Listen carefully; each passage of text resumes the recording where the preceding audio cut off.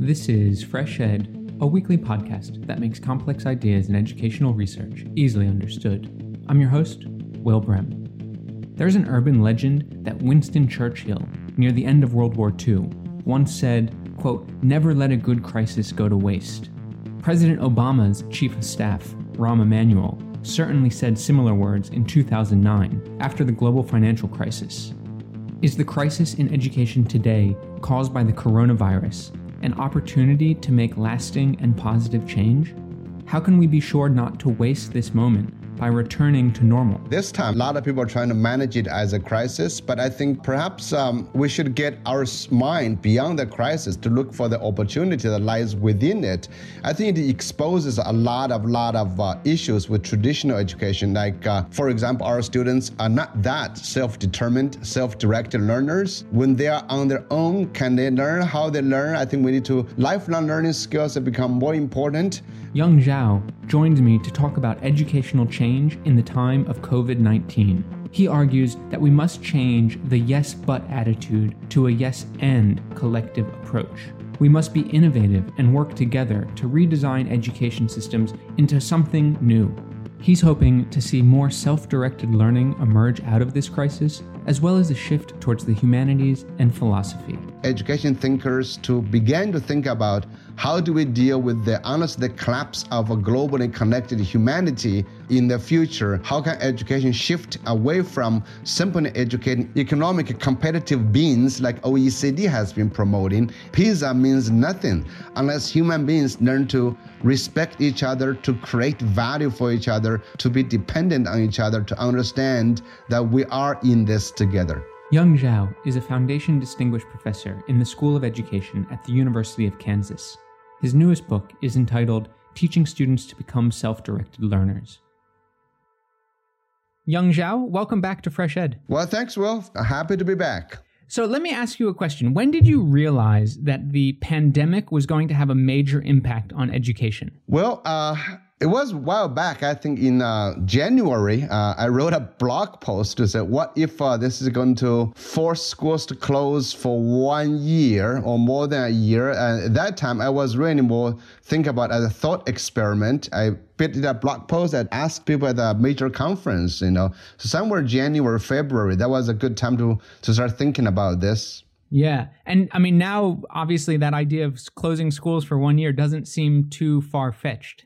Doesn't, right? I mean, it's a lot of schools think about, opening next year. It's not too far distant, which was unfortunate prediction. Yeah. So now as we sit here thinking about, what this means for education, and I think a lot of us have more time on our hands as we're self-isolating all over the world. What do you think some of the most important issues are that we as education researchers, educators, teachers, what should we be considering going forward? Well, I mean, I think, there are really two sets of issues. One is how do we rethink about education? And this time, I think it is a crisis. A lot of people are trying to manage it as a crisis. But I think perhaps we should get our mind beyond the crisis to look for the opportunity that lies within it.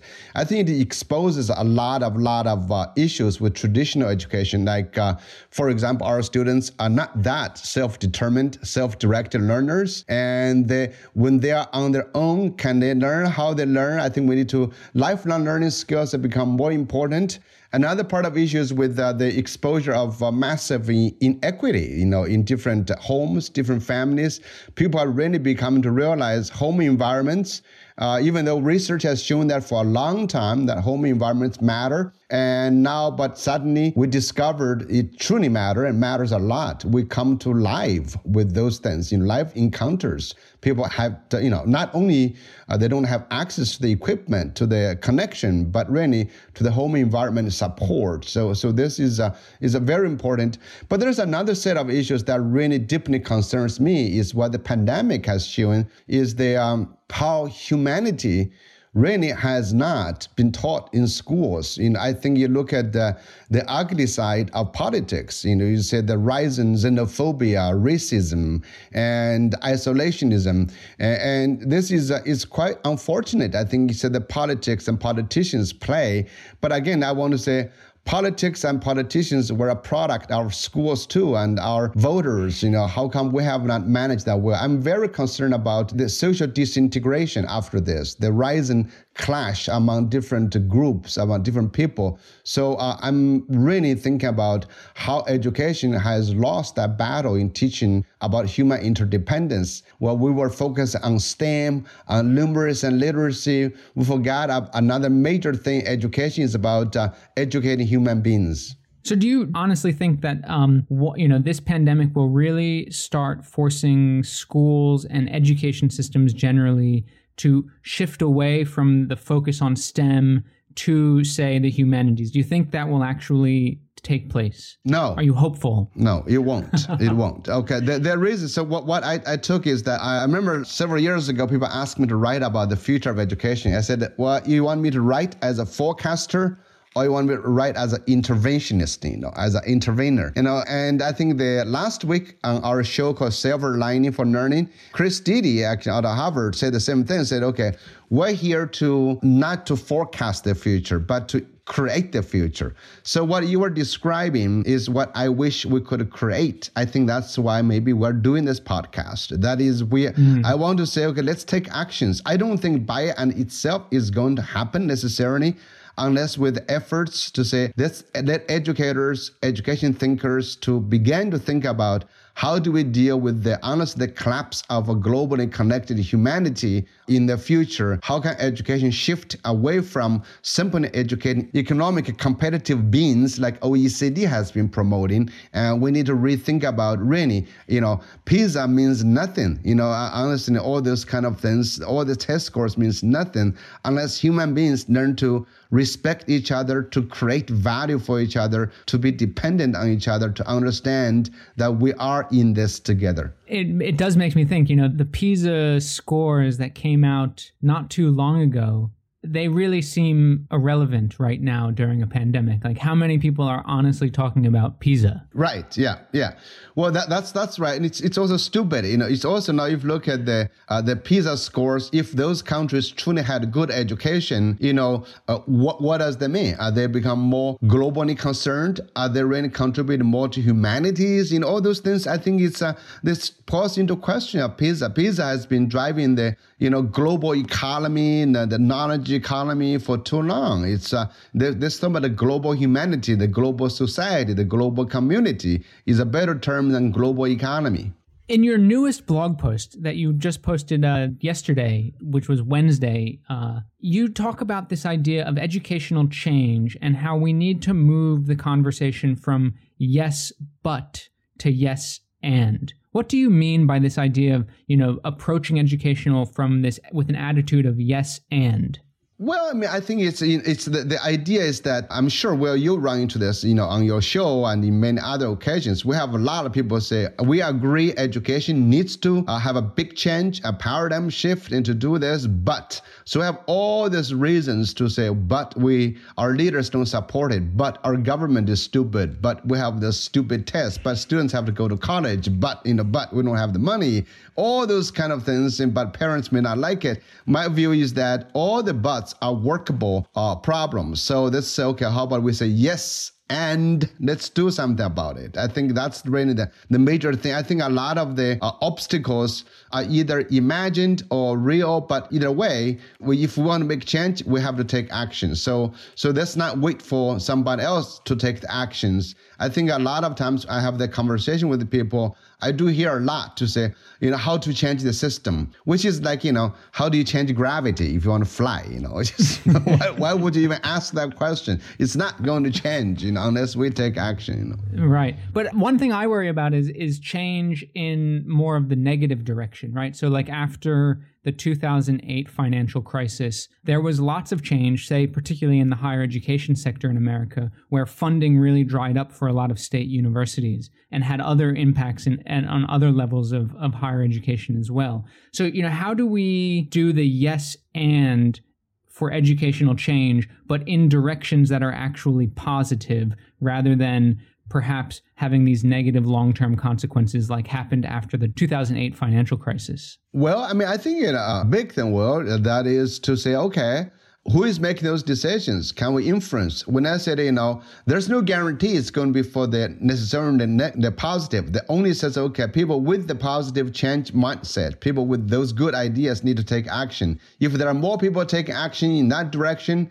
you probably get that, And if we just worry about those people are going to make negative, decisions, and there's no one to combat them, that's going to happen. At least we have a chance to try. I don't think there's anyone can guarantee the outcome, but without trying, we can be sure of the outcome that's going to be negative. And what would you say to parents that are, at home trying to work, trying to take care of their children, trying to teach their children through all these online methods that have sort of emerged very quickly of late? For parents trying to just sort of survive this pandemic, how can they also be part of this educational change that you're talking about? Well, that's parents absolutely one of the most important elements of this change. I think there are several things. One is that I think all parents should think about what education is, not what school is. Not think about their children's job is to comply with school demand, but to think about what kind of education their children actually need.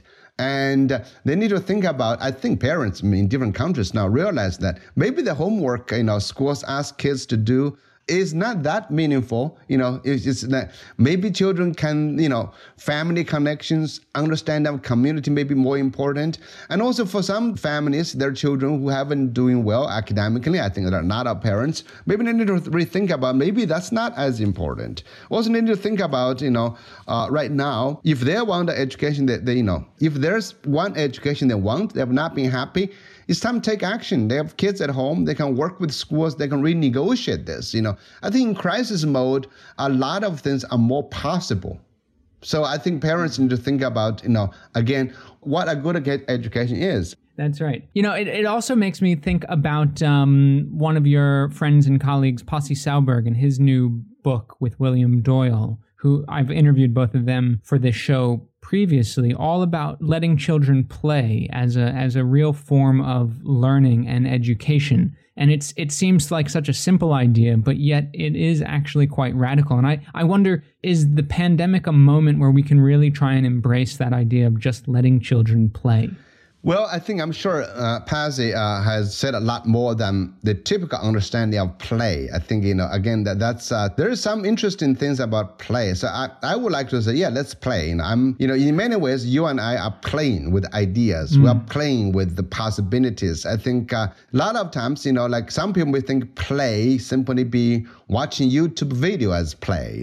I think play is active engagement in certain activities. You invent the rules. You play with a group. Play with other people, you play with concepts, you try to advance. I think sometimes, I love the idea of play, but like another person wrote a really wonderful book called Lifelong Kindergarten, Mitchell Resnick, talk about every school should be like kindergarten, just these things. I think it's definitely valuable, but anything Pasi writes, I would endorse, so a very wonderful thing that you talk to Pasi, I think it's a good approach, but the idea, many people have been advocating play. I do kind of bit concerned a lot of times that could be misinterpreted as some just let go, with whatever. Yeah, right. So there needs to be a little bit of structure built into it as well. Yeah. As we sit here and we think about what education is going to look like, and we imagine what education is going to look like in the future, a lot of the learning that has taken place is now online. Online learning has become a very popular mode of instruction at this point. In your opinion, is there anything that worries you about online learning? Oh, a lot. I think it's... Again, I wrote several blog posts about this. It's so my view is that I'm a practical, person to say, well, right now, if online is the only thing we have, let's make the best of it. Online can never replace, physical schools, and physical schools cannot be online anyway. That's why I wrote this whole series called Tofu is Not Cheese. You try not to make it, they're the same.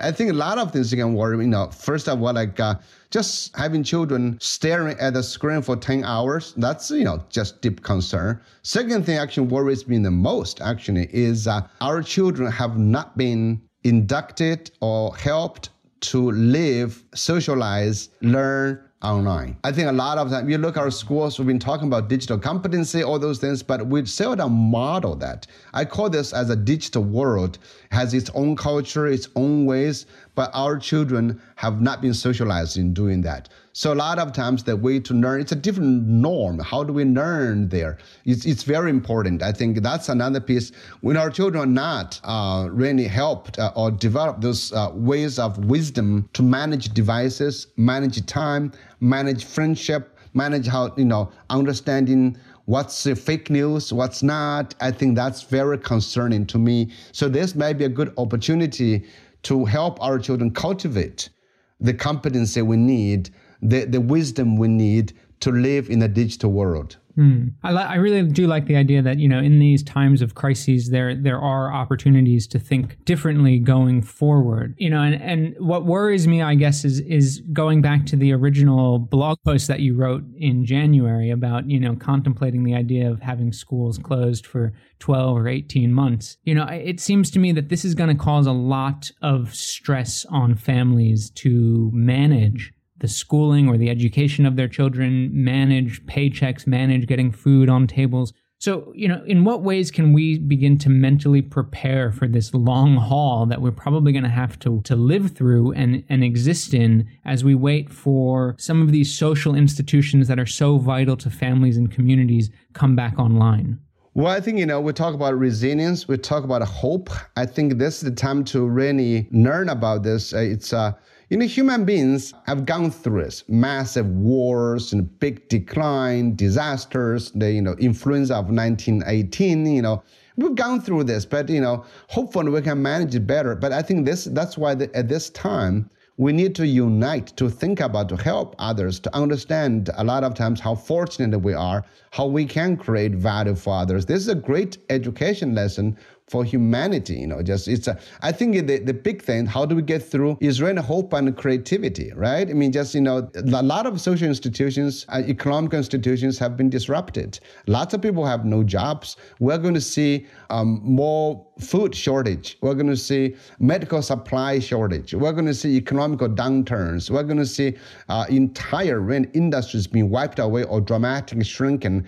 But there is hope, The hope relies how creative we can be as individuals and as collectives. How do we use this opportunity to rethink? And that is not, honestly, right now, seen a lot at the political leadership level. That's why I hope youth voices, children, students, they will rise to lead, to think, And another thing, I hope this will wake up a lot of educators who have been overly practical in many ways, in education, we have been, for the past several decades, trying to become more mechanical, more technical, trying to to assess every point, to examine everybody, to hold everybody accountable, to treat teaching as a mechanical dispensing of knowledge or information, not trying to make it a humanized activity. I think education, we need a lot more, honestly, philosophers than so-called evidence-based people. We got to, the evidence-based movement has been a very big problem, just to say, you kept looking for evidence, but